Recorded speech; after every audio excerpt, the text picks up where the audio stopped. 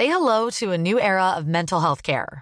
Cerebral is here to help you achieve your mental wellness goals with professional therapy and medication management support. 100% online. You'll experience the all-new Cerebral Way, an innovative approach to mental wellness designed around you. You'll get a personalized treatment plan from a therapist, prescriber, or both in a safe and judgment-free space. Your Cerebral therapist or prescriber will outline a customized plan with clear milestones along the way, so you can get to feeling your best. With Cerebral, you're not alone in your mental health journey. We're here to empower you to live a fulfilling life. So take that first step towards a brighter future and sign up today at Cerebral.com/podcast and use code ACAST to get 15% off your first month. Offer only valid on monthly plans. Other exclusions may apply. Offer ends July 31st, 2024. See site for details.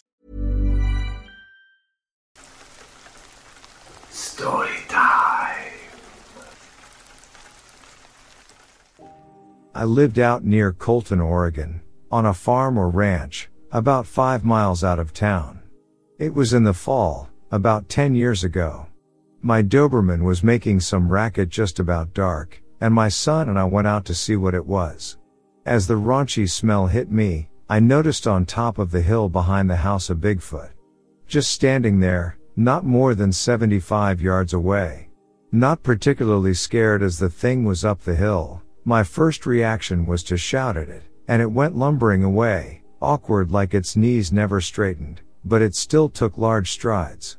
The Dobie dog headed for the house with its little Dobie tail trying to get between his legs. It was a big stocky male, I said, 500 and maybe 7 feet tall. All he did was just stand there looking at us, the only noise maybe a grunting sound. A few days later at my mother-in-law's place on the edge of Colton, there were Bigfoot tracks in the new snow across the creek from their trailer home. They were of 3 individuals, a larger, a medium, and a small set. Measurements weren't taken.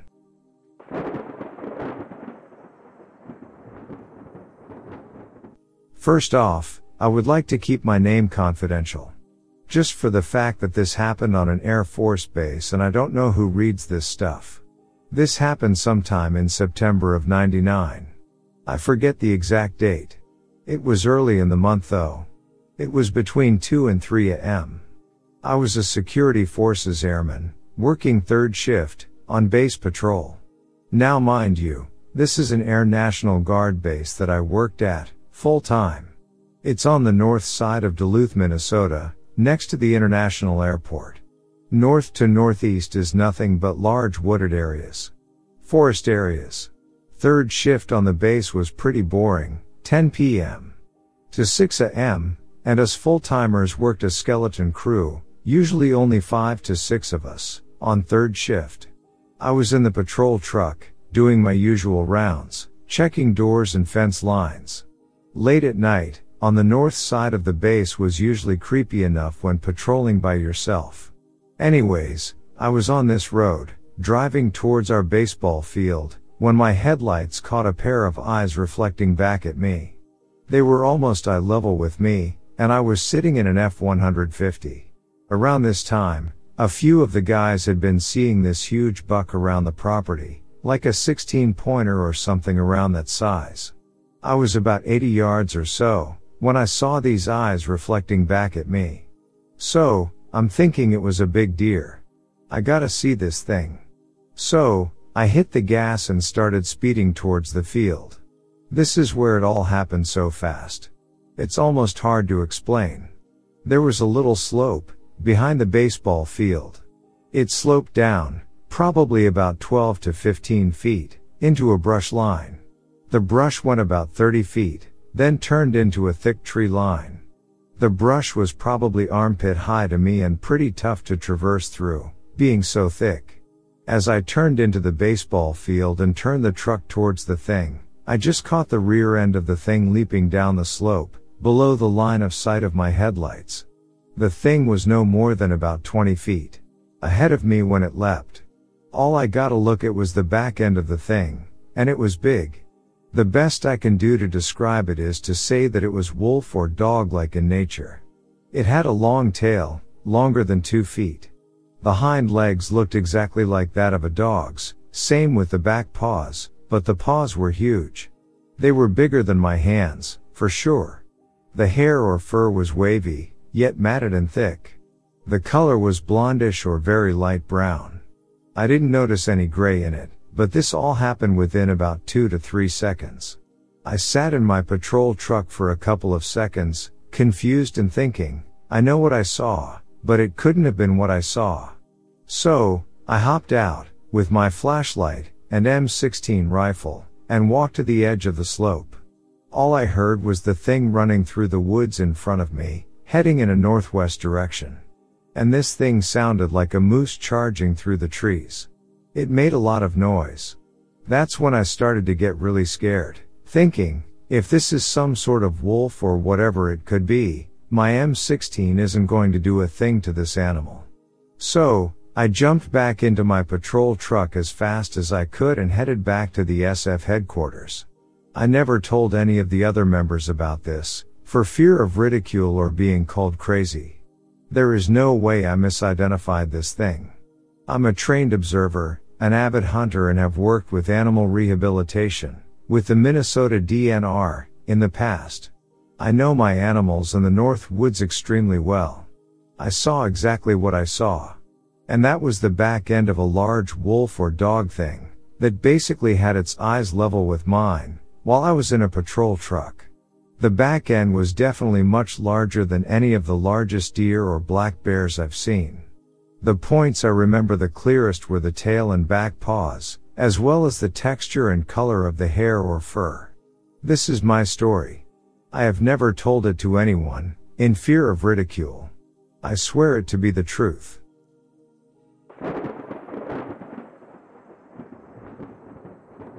I am an anthropology graduate of Humboldt State University, where I studied primatology under Rosalind Ribnick.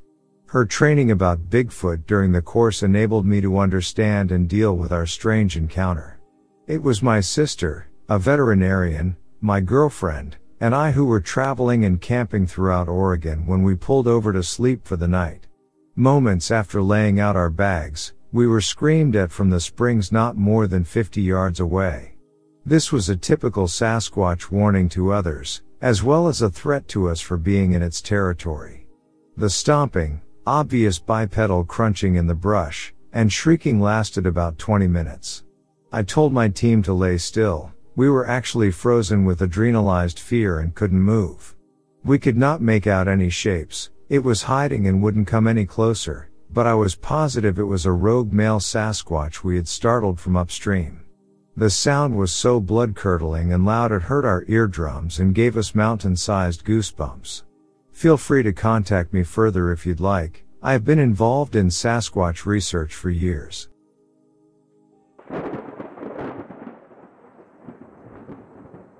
Me and my grandfather sometimes go fishing at local lakes and rivers. Since it's fishing, you sometimes have to hike always before actually make it to the lake or river. And me and him would often fish at night, since the sun isn't beating down on the lake and the fish would come out to cool off. 9 p.m., sun is setting, us on the hike to the lake. Everything is calm, even pretty cause the way the sun hits the leaf on the tree is somewhat mesmerizing. We get to the lake, set up 2 chairs for us to each sit in, and place down a cooler for our cans of soda. I have a snack bag full of ready-made sandwiches, the type you would get at Speedway. We cast our poles out in hopes of catching some catfish, as they actually taste better than frozen ones. Flash forward to 1 a.m., me on my phone, since I have a battery pack and my phone's battery is op, and my grandfather snaps his head in a specific direction. This makes sense at first, cause he might have seen a huge fish, but this isn't the case. He then looks at me with fear in his eyes. Buddy, this is his nickname for me, you saw that, right?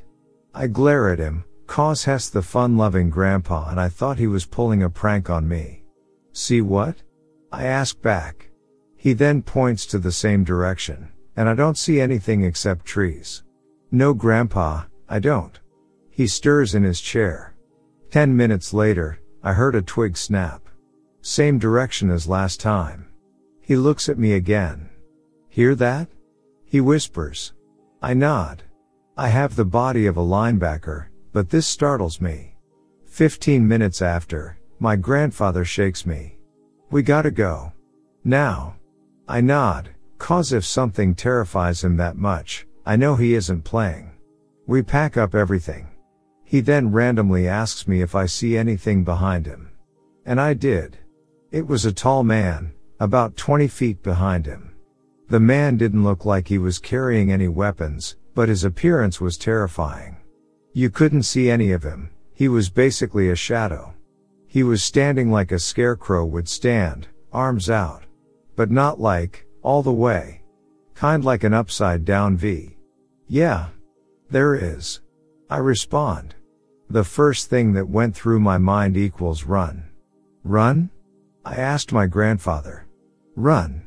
We went off running, carrying all the gear at the same time. We didn't stop till we were back at the car. We loaded everything up in the trunk, and just in time too. The man was at the trail entrance, 15 feet away from the car.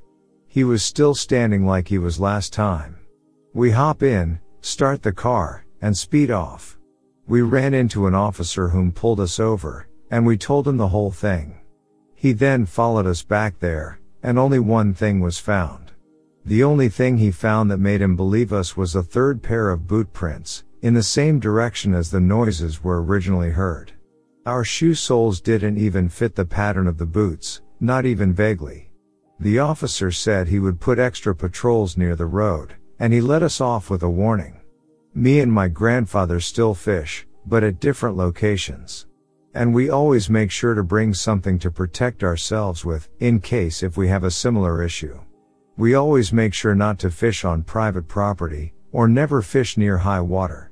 We still fish late at night. After this incident though, we stopped fishing for a while. We just started again about 1 week ago, and we're still on edge.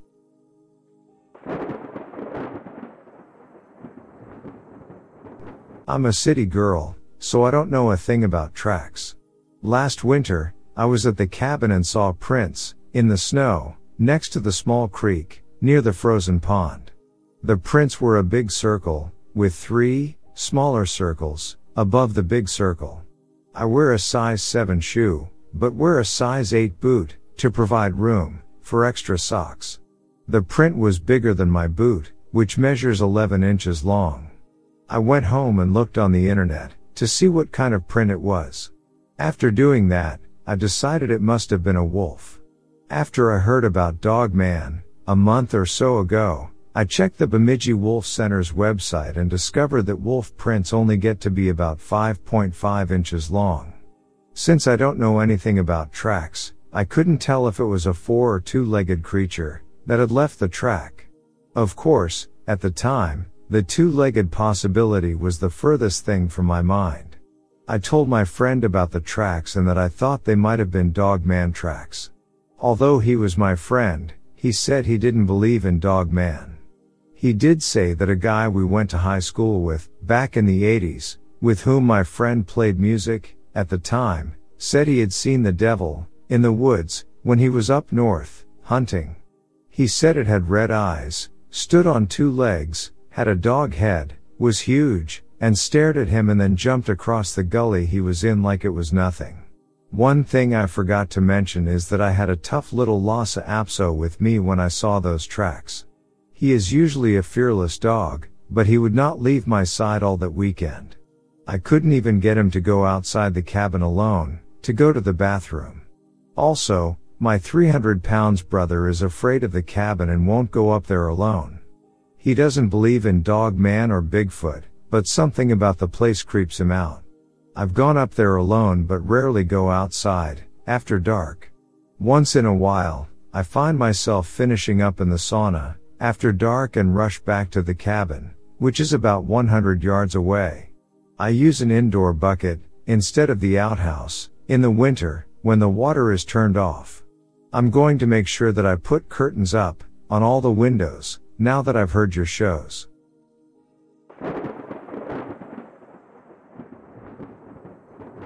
When I was younger, I used to travel everywhere by bike, even long distance, because I could decide when I wanted to leave instead of having to ask for a lift. One night I was coming back from a chilling at a friend's house. It was past midnight and I had an hour of cycling ahead of me. I took the cycle path, which used to be a railway a long time ago. So it goes through mostly wooded areas and my small hometown.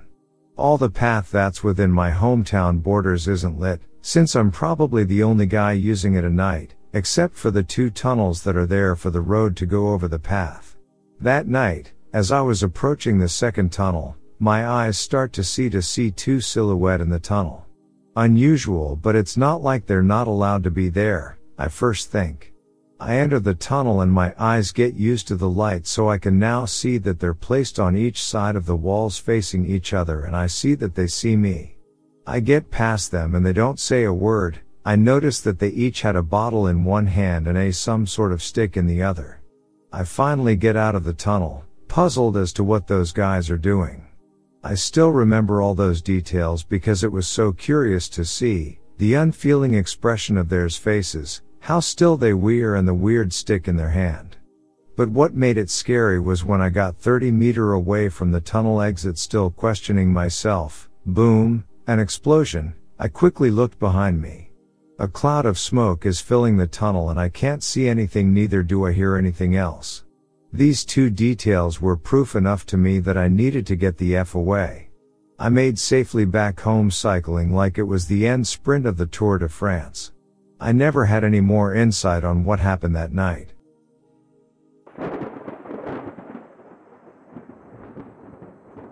It happened in Cleveland in June 2000. I had been up all night at a friend's house in the town of Tribby, playing video games. I didn't want to sleep there, so I said goodbye and headed home. I knew my car was making a funny noise, but I thought surely I could get home. Well, I was driving down a long, dark stretch of highway with nothing but forests and a few sparse country houses. I was coming up to the top of a long hill when suddenly my car stopped pulling forward. The engine revved, but no gears would engage. My CV joint just went out. I was hoping that wouldn't happen. I had no way of getting home, so I backed up down the road in neutral and off onto a side road. I thought about staying and sleeping in the car, but something told me not to do that. I had an eerie feeling of being watched, so I grabbed my video game case and the machete that I had made from a lawnmower blade and started walking. I kept noticing the feeling of being watched, and it felt like I was being followed. I kept looking behind me and saw nothing, but when a car passed by heading in the direction behind me, it illuminated the area with its headlights, and I saw something behind me in the ditch, hunched down low. It was huge, and I could tell it looked animal but had definite humanoid features. It seemed to have arms, but its head was mostly canine. Its head was very large, and its eyes glowed red when the lights hit them. Well, I've seen enough werewolf movies to know that this wasn't a good situation, so I started running. That probably wasn't the best choice because I know that predators like to chase things that run from them. When the car had passed, the creature had darted into the trees. I thought that was the best time to run, so I did. I ran for about a quarter mile and looked back, but didn't see a thing, so I kept walking. Well, I kept checking behind me and off to the side where the tree line was. I knew it was still out there and probably following me. Yeah, I was afraid, but I was also prepared to defend myself with my machete if need be. I came up onto another hill and saw a farmhouse off in the distance to my left down a long dirt driveway. The moon was almost full, and the area around the house was clear, so I could see a guy out there messing with his trucks as I walked by. Then he turned on a spotlight on his truck and spotted me with it. I kept walking because his property said no trespassing, and many out there wouldn't hesitate to unload on a strange trespasser. I knew it was close again, probably closer now, and I was about to turn around and face it when another car came over the top of the hill and passed me, going behind me again. I followed with my eyes and noticed this time it was a cop. Thinking quickly, I dropped my machete on the edge of the grass and waved as he passed. His lights hit the ditch as well, and I saw the dog man was very close, but it darted into the trees yet again. Thankfully, a moment later, the cop stopped and turned around. He came back and asked me what I was doing out there, so I told him what happened with my car. I didn't mention the dog man, though he may have thought I was crazy. I asked him for a ride home. He agreed after wanting to go check and make sure my car wasn't blocking the road. After we checked it, he agreed to take me home.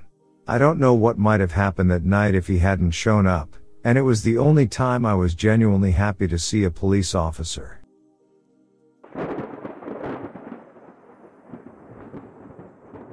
This happened a few days ago, and it's not super creepy, but it spooked me for a few days. I'm in Costa Rica right now, and a bunch of us wanted to hike to a waterfall in an indigenous part of the town we're in. It's about an hour plus walk between houses, then across a creek, and through the woods where you scale or climb a cliff to reach the top. We see a guy just sitting on the grass before the creek, and we ask how far to the waterfall. He says 15 more minutes, but it's hard to find. We tell him it's okay, we have a map, no worries. About 20 minutes pass, and we're looking at the map when we hear him say that we missed the turn. This dude followed us quietly for 20 minutes with not one of us noticing. He takes us to the turn, we say thank you, and we never see him again. Fast forward about an hour later, we're hanging out, splashing around, eating lunch, whatever. There are some locals in a different spot, but they're too far to make conversation or acknowledge, so we don't. This kid walks up to us with 2 shot glasses full of clear liquid and asks if we want shots. We all look around and say, nah, we don't drink, we do but didn't want to be rude, you know? We start to pack up our things to leave, and I look over, and this kid throws whatever was in the shot glasses into the woods nearby. My stomach drops, and we hightail it out of there. I don't know if it was drugs or a prank or what, but it scared the shit out of me.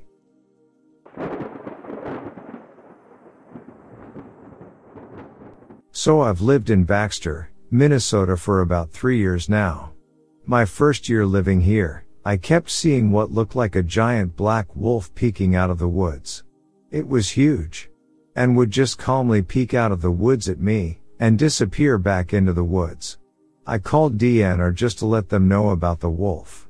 And after finding a mangled rabbit corpse in the street, DNR came out and checked the area out. But the DNR has never found any wolves or evidence of wolves, and claim I must have seen a fox or maybe a coyote. But I know what I've seen.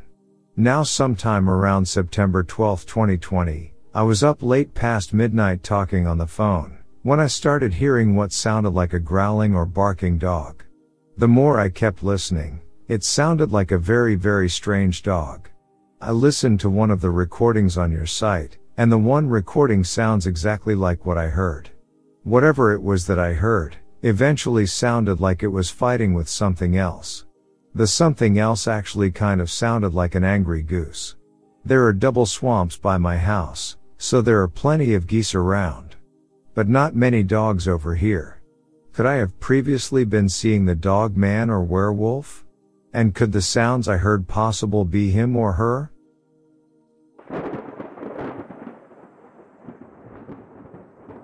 My girlfriend and I used to love to go out and look at the night sky during summer. It was basically a daily ritual for us. Every night we would go to the same spot, around the same time, at 11 p.m. or so. Our spot was in a suburban area and it was on school ground with a big hill, and on the other side of the hill was kind of secluded from everything else. The hill was right next to the woods, so it wasn't uncommon to hear rustling about from animals. This time, it wasn't like that. Initially, we both were hesitant on going to the spot this time because we both had a weird feeling in our guts like we shouldn't go, which was weird because we never felt scared about going to the spot until that specific night. After contemplating for a few moments, we decided we should go anyways despite being a little cautious. It was pitch black out and mildly foggy, and if it weren't for the lights of the school parking lot I wouldn't have been able to see my hand in front of my face. As we were arriving to our hangout spot with our blankets, we noticed a dark object exactly where we like to lay. It was the size of a large male. He must have been dressed in all black because I got about 5 feet away from him, and that is when I realized he was there. Instantly, I tell my girlfriend to run and we bolt back to the car. I looked back a couple of times and didn't see anything. We were both freaked out and agreed to never talk about the incident again.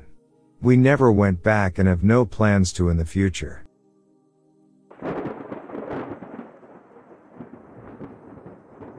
This happened in the late 1970s. My dad and his best friend John were in forestry and working on a team of 4 on a cut north of Chehalis, British Columbia. The first night in camp they had heard rustling and branches breaking along the darkened perimeter. Thinking nothing of it, they went to bed and woke early next morning to find their food supplies had been ransacked at night.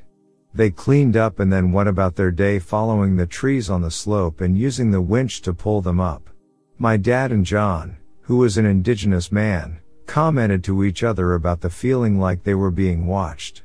John was a cautious man and believed the stories of the Sasquatch and was worried they were disturbing their sacred land on what he called Sasquatch Mountain. That night around the fire they still felt the eerie feeling. John was becoming more and more nervous. Trying to shake it off, they went to bed and again awoke to their supplies ransacked and the chains on their saws pulled off, thinking it was environmentalists who had been in the area spiking trees. They shook it off, fixed the saws, and carried on. Late in the afternoon, the boss came to camp and told the foreman that it was time to pack up. They had been ordered to leave, which was odd as they were scheduled to fall there for a week. My dad and John were responsible for bringing the DC-5 Cat down the mountain to the trailer as there was nowhere for them to turn the truck and trailer around. It was parked at the bottom of the logging road. Night was starting to fall, and after cleaning up camp, John drove the DC-5 down the road. My dad sat on the toolbox on the right side. The other 2 loggers had left with the boss. The unnerving feeling of being watched struck them both again. It was dusk and hard to see up into the tree line along the side of the road, but my dad was sure he saw a set of eyes and a shadowy human-like outline. He aimed his flashlight up in the tree line and the light caught the reflection of a pair of eyes and then another. John was driving the Cat as fast as they would go, which wasn't fast at all. As they continued, there was a loud, painful guttural yowl that echoed through the mountains. A hail of rocks and boulders of all sizes started raining down on them, some that would be too big for a human to lift. The larger rocks pummeled the DC-5 roof and engine. Some smaller ones hit my dad in the leg and the back of the arm. He tried to shine the light into the trees and saw 5 sets of eyes reflect back. I can only imagine the sheer terror both men felt trying to get to the bottom of the mountain. They eventually got to the main road and loaded the DC-5 onto the trailer. They jumped in the truck without tying the Cat down and drove down the highway to a gas station where John pulled in. John was silent while he helped my dad put the chains on the Cat to tie it down to the trailer. My brothers and I were playing a game of dusk hide and seek when my dad got home. He and John got out of the truck and we all went inside. I always thought John was a brave warrior, yet that night he had been brought to tears of terror. He sat in the living room chair, beer in hand, and repeated with a whisper, "I knew it was a bad idea to go up there."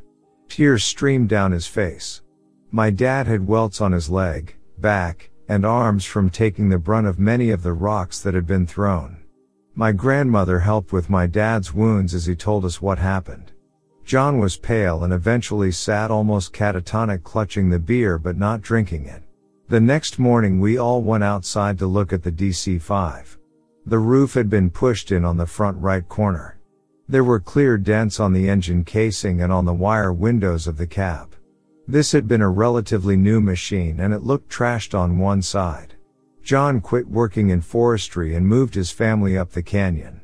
He was never the same after that.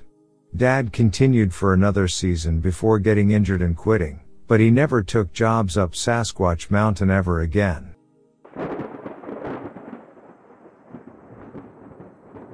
A friend hiked up at Stone Mountain at about 2 a.m. to view the sunrise. He waited for 2 hours prior. Halfway going up, he saw something in a tree.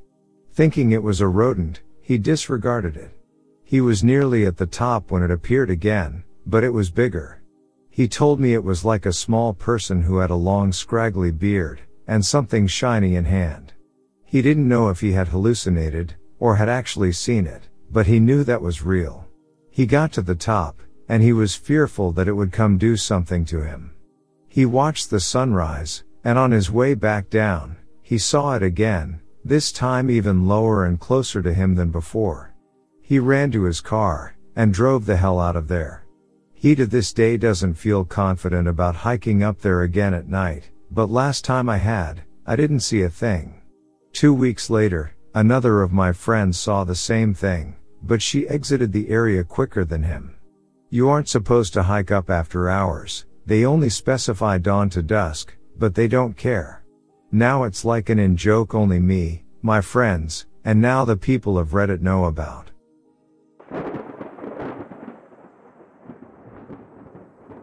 I'll start off by saying that I have never believed in any of these sort of creatures, but I saw something in early 2009 that really disturbed me and is making me change my mind.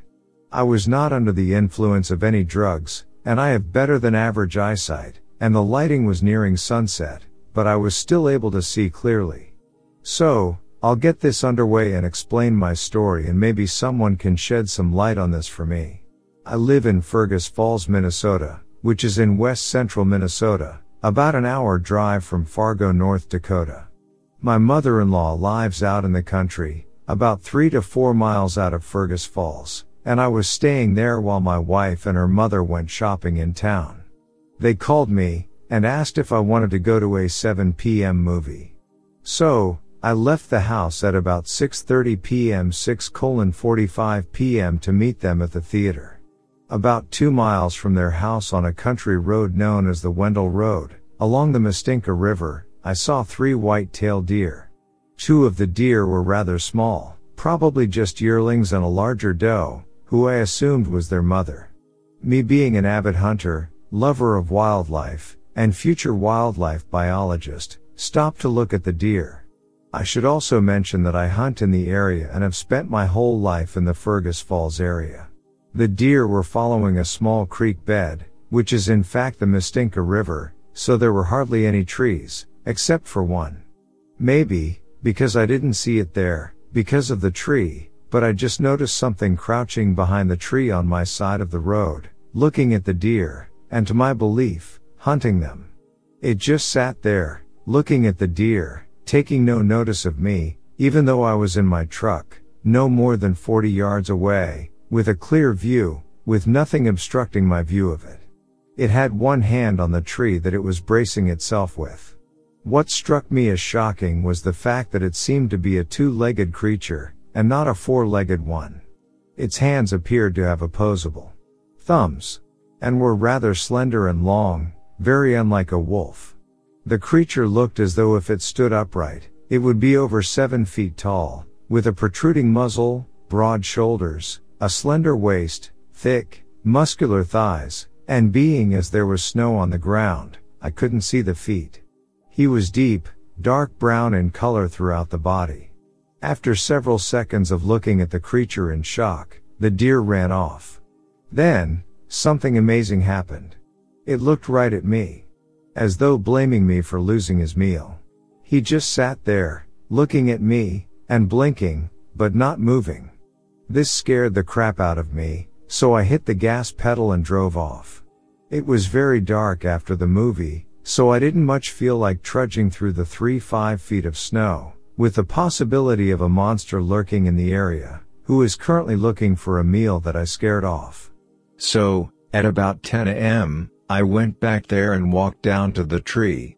Under the tree, there was no snow, so there were no tracks that I could see, but leading up to the tree, there were 3 tracks leading in from my grandmother-in-law's field, which was hard, black dirt, and if you know what a Minnesota field looks like in late winter or early spring, you can't make anything out of the dirt. The tracks I did find were only about 6 to 7 inches in length, but were clearly canine prints, with the exception of 4 toe-looking marks in the snow.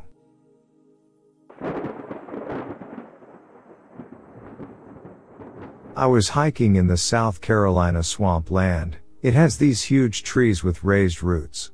Beautiful stuff, but you gotta be careful since there are loads of animals and junk. My sis and I got hella lost and we were super tired trying to find our way out of the swamp, when we heard this strange wheezing sound. Something moved near the water. It was a wild pig. Huge and black and looking right at us from the bushes. These things charged, so my sis and I just stayed super still. We both run cross country and track, but we were way too tired to even think about outrunning this thing. He was huge. Up to my knee and everything. I hate pigs. Seriously freaks me out. I blame Pig from Batman. Anyway, the pig runs off and my sis and I managed to get out of the swamp. We get stopped by some other hikers who tell us we were super lucky. We thought they were talking about the pig, but they said with all the rain the gators have been up and about. We saw a bunch in the river you were walking along. Still gives me shivers.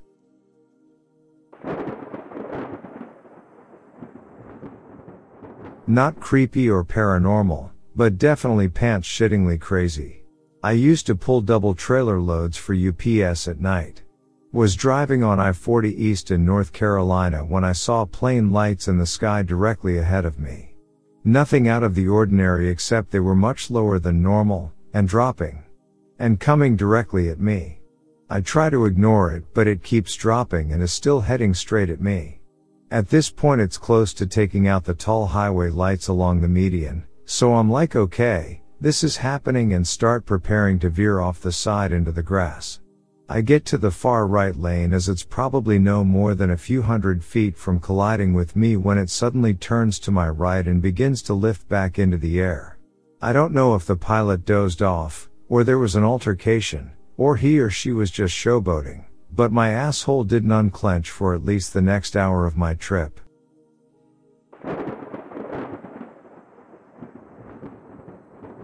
My mother, my aunt and I were driving through rural Alberta and realized we were too tired to make it to our destination. We stopped at a motel in a small town, extremely late at night, parking lot deserted, Bates type. We figured we'd get a room easy, right? Nope. Had to argue with the front desk clerk to get a room. The clerk kept insisting they were full up, despite there being no other cars in the parking lot.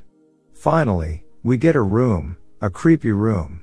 The next morning, when we wake up at 6 a.m. to go on, the whole parking lot is packed. And we didn't hear a thing.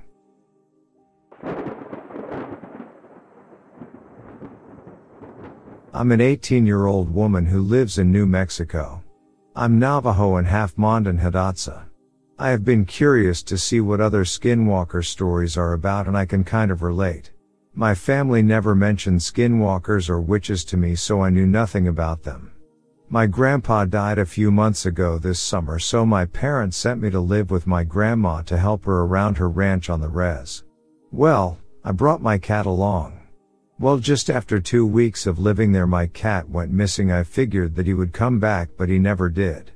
I called him and looked for him, but nothing. So I went to go put some hay behind the barn for the horses when I saw my orange cat's remains.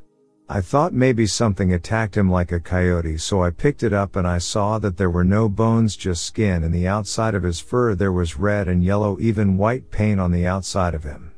I couldn't figure out what it was. I buried him behind a hill with a little stone with his name carved on it. I was so heartbroken. My grandma said she could get me a new cat, but I didn't want a new cat. Soon enough I kept hearing meows outside the hogan and scratches at the door. My grandma doesn't have any other cats, so I would open the door and find nothing.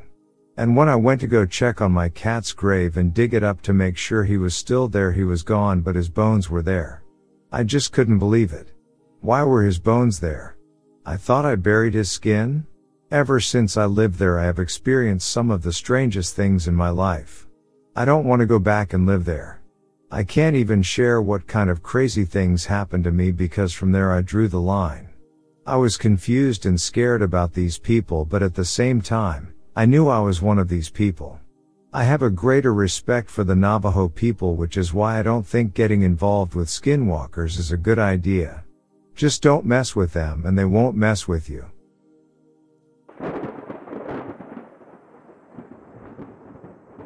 Used to work overnight shift doing industrial x-rays. We would go to a fabrication yard and do our work after the night shift left for the night. The yard was about 1.5 hours away, so we whooped leave the city at about 2 a.m. in our big cube truck. So one night B and my buddy are heading out. There's not much traffic at this hour and we were just leaving the outskirts of the city and getting up to highway speeds when I see something up ahead. I quickly realized there were 3 young moose in the road. Springtime in Canada, it's not uncommon to see young moose on the highways, but I've never seen more than one at a time, and not this close to the city. I hit the brakes hard, but this truck was pretty heavy and I knew I wouldn't stop in time. My first instinct was to hit the horn and scare them, but I immediately realized the way they were I might be able to steer between them. But if I hit the horn they might scatter and I might end up hitting more than one. I was lucky I got this beast of a truck speed down enough to steer between them and came to a full stop. I could actually look into one of their eyes as I steered between them and I saw terror in the poor animal's eyes. Just as I thought them finally seeing us scared them and they scattered and ran past the front of the now stopped truck and off into the woods. We just sat there for a couple minutes in total shock. We couldn't believe our luck.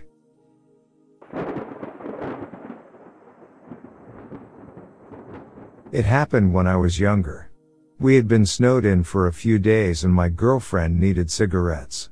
She was driving me nuts, so I threw on my winter gear and took off for the grocery store, which was a 3-hour hike from where we were, mountain country. I was planning to be there at dawn when the store opened so I could pick up some other things we needed. There was a full moon that night, so seeing wasn't a problem. It was bright enough to read by.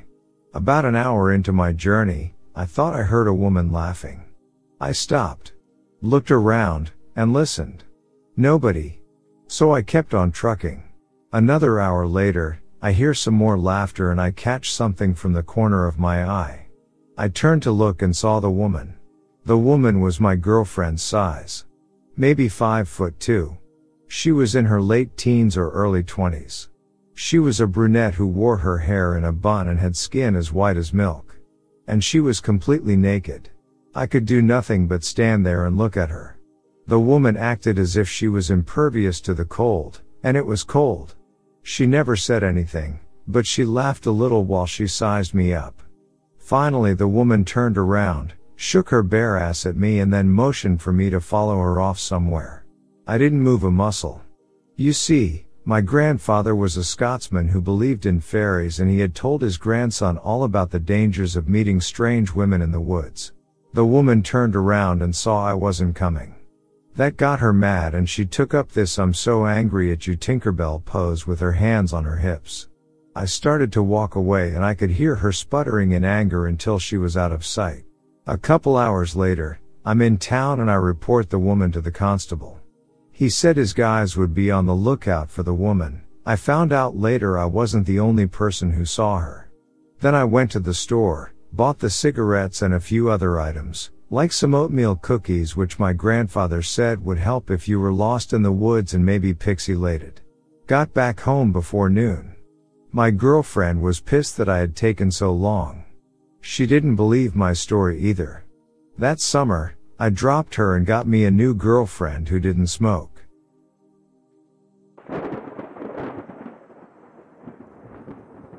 When I was younger I was heading to a friend's house right down the road in the middle of the night. It was all back roads and rural area. I made a sharp turn onto his road and there was someone in the middle of the road holding a knife. I sat there in fear for a second. Then I thought about how dumb I was being and drove around the person. Still one of the scariest moments of my life.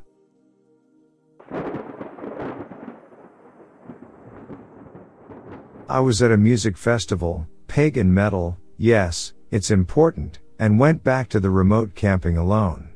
I was high, and the camping was kinda far away. I thought, hey, just hike your way back, so I took the long way around. Needless to say, I got lost. I got mildly panicked, but not that much, so I kept going. I saw a light coming from a fire between the trees. Good, these people will help me, I thought, so I kept walking forward. I found myself in a small field with one huge and two smaller bonfires, people in robes chanting in an unknown language and screaming and dancing. Bloody animal skins were dripping with blood, and a rotten sheep corpse was oozing with unknown liquids. I screamed out of fear, and they all stopped and looked at me. I knew I was trespassing on something ancient, and I wouldn't be able to just walk away. And then I stopped being a moron and actually looked at the scene. It was the Eid, the end of Ramadan. They were wearing jalabas, roasting some juicy sheep. Yeah, it was bloody around where they killed it, but that's kind of normal. They were chanting and having a good family and friend party. They even had some booze for the family members who were not active Muslims.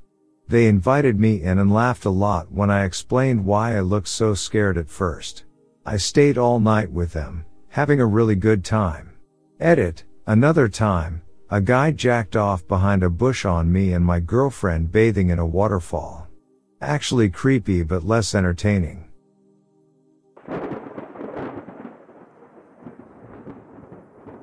I, Detective Mahaffey from Alamo, Van Buren County, Michigan, along with Jay Rude, have been in Cincinnati for a couple of days, searching for a young man named Dwight T. Holmes, whom we believe to be here. It's a matter of life and death, and finding Holmes is of utmost importance. The account shared by Mr. Rude is quite extraordinary, and his own daughter is a key figure in the story.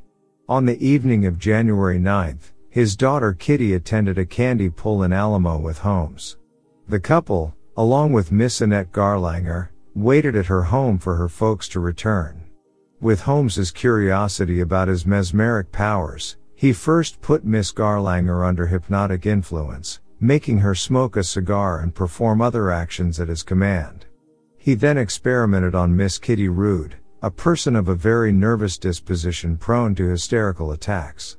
Holmes found her to be an easy subject, compelling her to engage in a series of absurd acts, concluding with the order to feign death. Immediately, she assumed a corpse-like state, and her respiration ceased. Holmes, alarmed, sought the village doctor, who, after examination, attributed the young lady's condition to heart disease. The grieving parents accepted this, and a funeral took place on Friday, January 13th. Holmes disappeared on Thursday night. As the coffin descended into the grave, Miss Garlanger became hysterical. She was taken home, and gradually, the story of the case unfolded. A rush to the cemetery ensued, with a group of men digging at the newly made grave. The body was brought home, and Dr. Vanderberg, the leading physician at Paw Paw, the county seat, conducted a critical examination, determining that she was not dead but in a trance. Hypnotists from various places were called, yet they proved ineffective. The parents believe that only Holmes can help their daughter, as he alone, having induced her hypnotic condition, can release her. Miss Rude remains at her home, appearing lifeless, while Holmes is suspected of hiding to avoid arrest for manslaughter. Despite this, he is described as a very good-looking young man with an excellent reputation.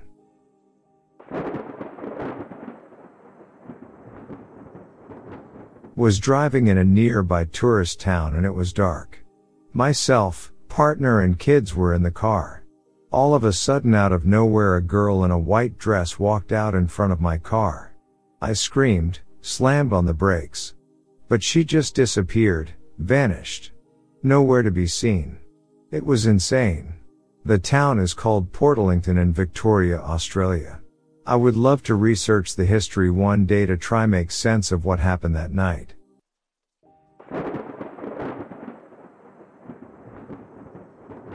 My mom wasn't a trucker but was in Michigan on a road trip with some friends. She drew first shift for driving, and they left around 5 a.m. so she was pretty tired. Anyway, they're driving in silence for a good while, then my mom sees an animal standing on the side of the road and bursts out, "Holy cow, a kangaroo!" in the middle of Upper Michigan. They didn't let her drive much longer after that.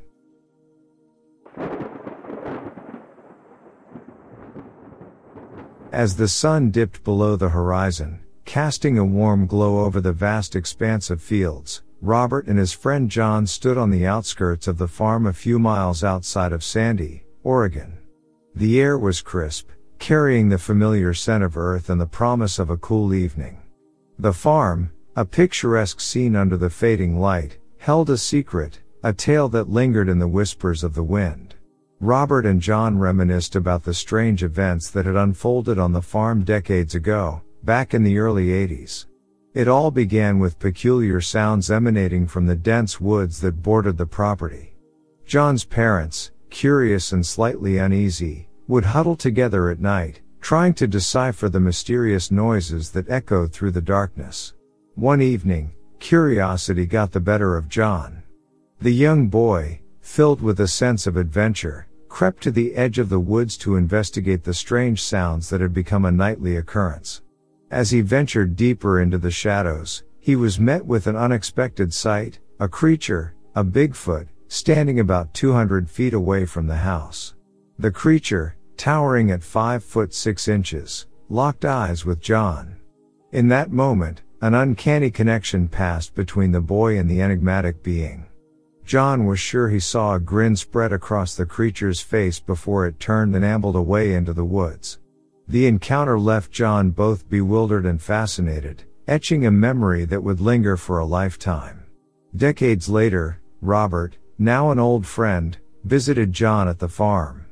The two men, bound by years of friendship and the shared memory of that peculiar night, decided to revisit the site where the enigmatic creature had made its brief but impactful appearance. The woods, once a source of mystery and trepidation, now stood silent under the watchful gaze of the setting sun. As they walked through the familiar terrain, John recounted the details of that night, each word carrying the weight of a memory that had never faded.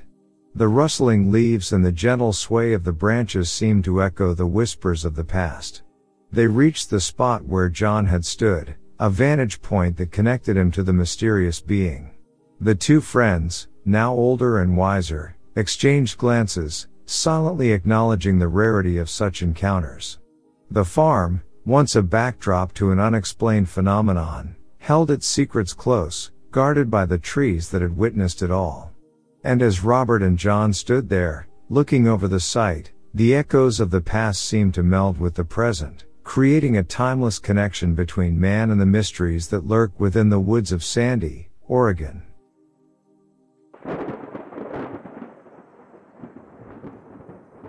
I'm not a long-haul trucker, but me and my friends were at our usual swimming hole with a dock and all like a public access, and there was an old dude getting shells for his wife when he pulled out a human jawbone.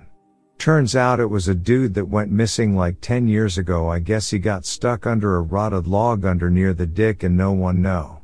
Literally hundreds of people including my whole family were swimming and fishing less than 25 feet away from his body. Just crazy to think someone could be dead that close to you and no one would know.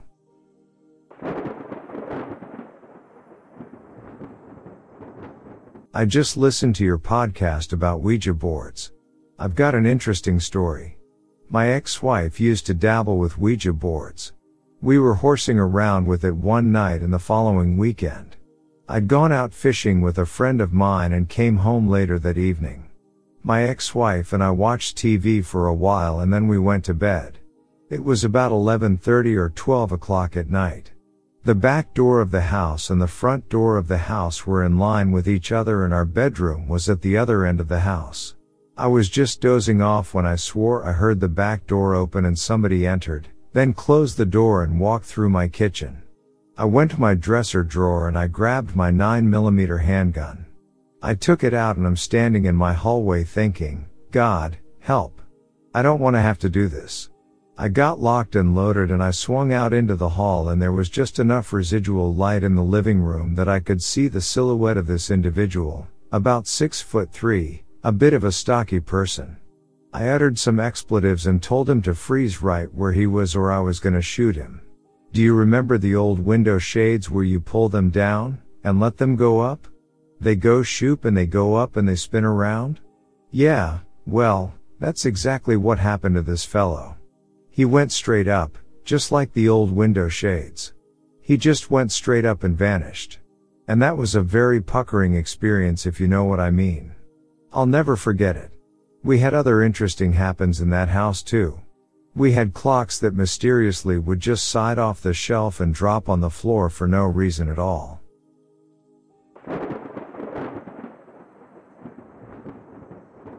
Not a trucker, but I drive 40-50k miles per year. Brothers and I driving home at night from a concert. It was after 1 a.m. and we were between the ages of 14 to 19. We come to the last intersection of our trip, about a mile from our house, and we stop at the red light, waiting to make a left-hand turn. Pitch black, no street lights, just the red glow of the stoplight, and all of a sudden a guy covered in blood stumbles and slams himself against the passenger window. We scream and blow through the light, freaking out, wondering what the hell that was. Zombie? Crazy psychopath? Turns out there had been a bad wreck a little further up the road and the guy was stumbling down the street, badly injured, trying to find help. We were scared to death at the time, but felt terrible the next day after hearing about him on the news.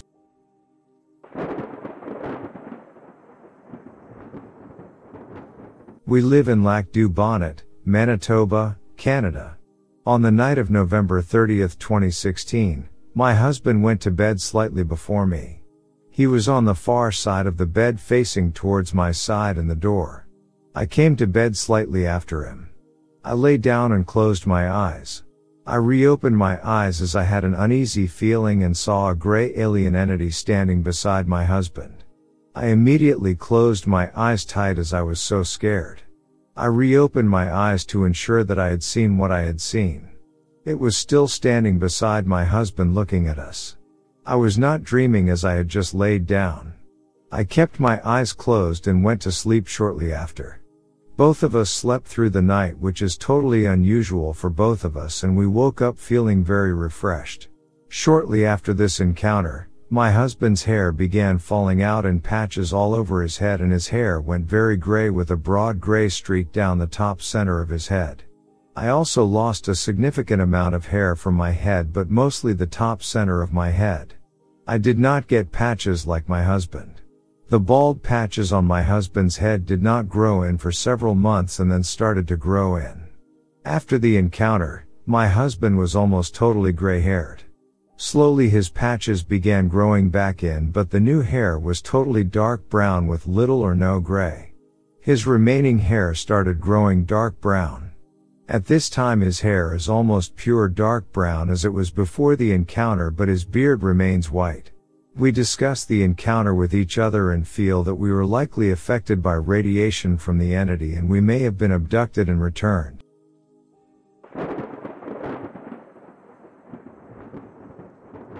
Not a long-haul trucker. I work cash in transit in North Dakota. Last month me and a coworker were taking a truck up to Dratton.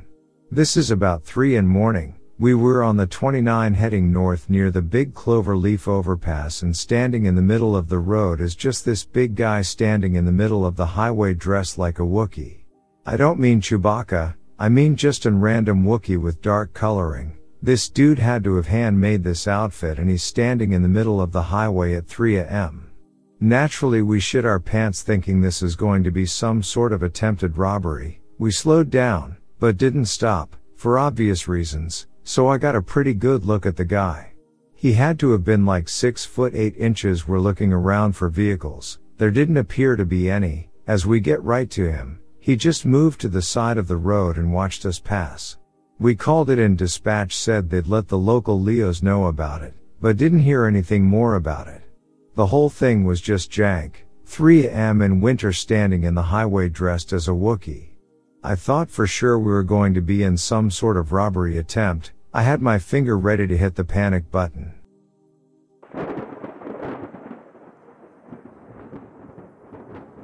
Late night driving, low on hours, low on sleep, your eyes start to play tricks on you. We call it seeing the black dog.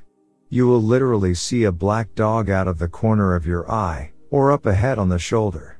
It is a clear signal it's time to shut it down. There are a lot of stories that get passed around. 50% are your average brand of counter of knowledge bullshit, and the other 50% are black dogs.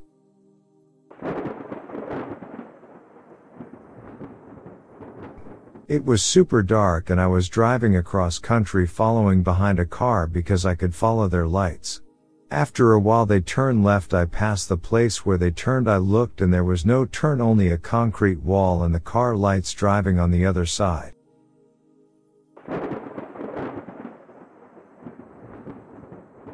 Not spooky but interesting nonetheless. My uncle is a long-haul trucker. He was at a truck stop one night getting ready to go to bed and a lot lizard, prostitute, knocked on his door.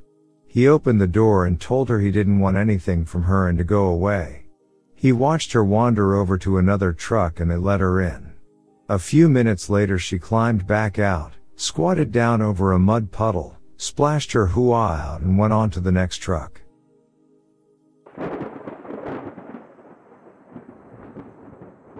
I work at a fine dining restaurant and have for years at this point, and this happened about 3 years ago. When I first started there was this server, and we'll call her Miss Mary for now. Her health was already in decline when I first started working there, but after about a year or so her health started falling off a cliff. She had cancer, and it was rapidly spreading through her body. She got cancer from smoking cigarettes, but she really didn't care even when she had cancer and would continue chain smoking as she always had. She was always a loopy, bubbly type, but you could tell that deep down inside, she knew she was screwed with no way back, so she just kept smoking because she knew the end was near soon anyway. Now her and I don't know, I wouldn't say we had a friendship or anything. She was just my coworker, and she was also pretty old, like in her 60s, and me in my early 20s, so it wasn't like we ever hit it off or anything like that. She was just an old coworker that I'd talk to on rare occasions here and there. Literally the only thing we had in common is that we are both Aries. Now, I'm not one to get all super invested into astrology kind of stuff, but I do feel like it maybe has something to do with what happened.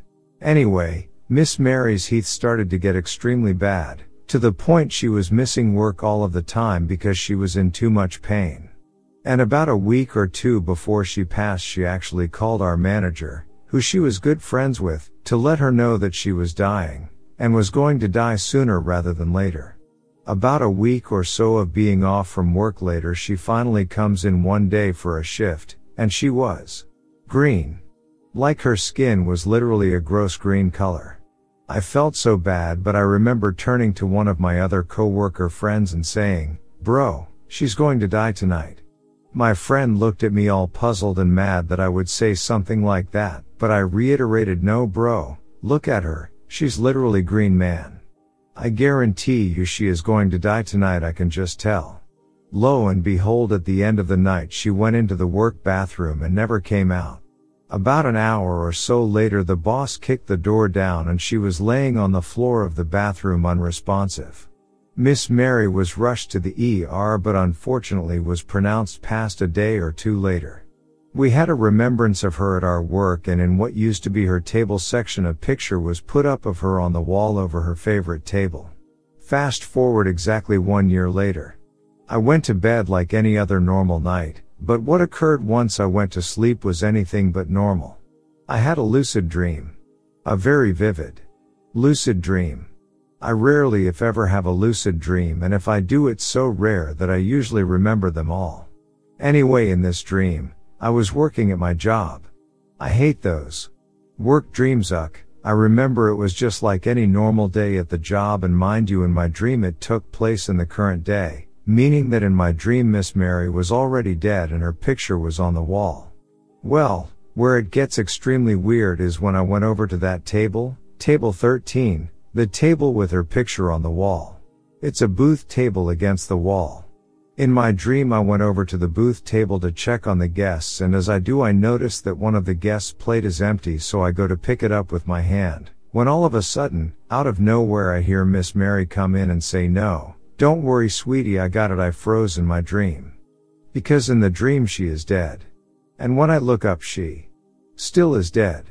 But back from the dead, she's all rotten and disgusting looking with maggots and the sort. I remember screaming because I realized this in my dream. Everyone else in the restaurant also starts screaming and freaking out as well. Guests start getting up and storming out of the restaurant. I remember hearing one guest say, "Why? You're S. Supposed to be D. Dead." Around this time is when I wake up. Honestly felt extremely shocked about the whole thing because nothing like that had ever happened to me and I don't know how or why it did. What are your thoughts? Was she just visiting? Or was she actually trying to haunt me? Does our signs have anything to do with it? I started thinking about this more and wanting to post this lately because this is around the time that it happened. She died in the beginning of December. Thoughts?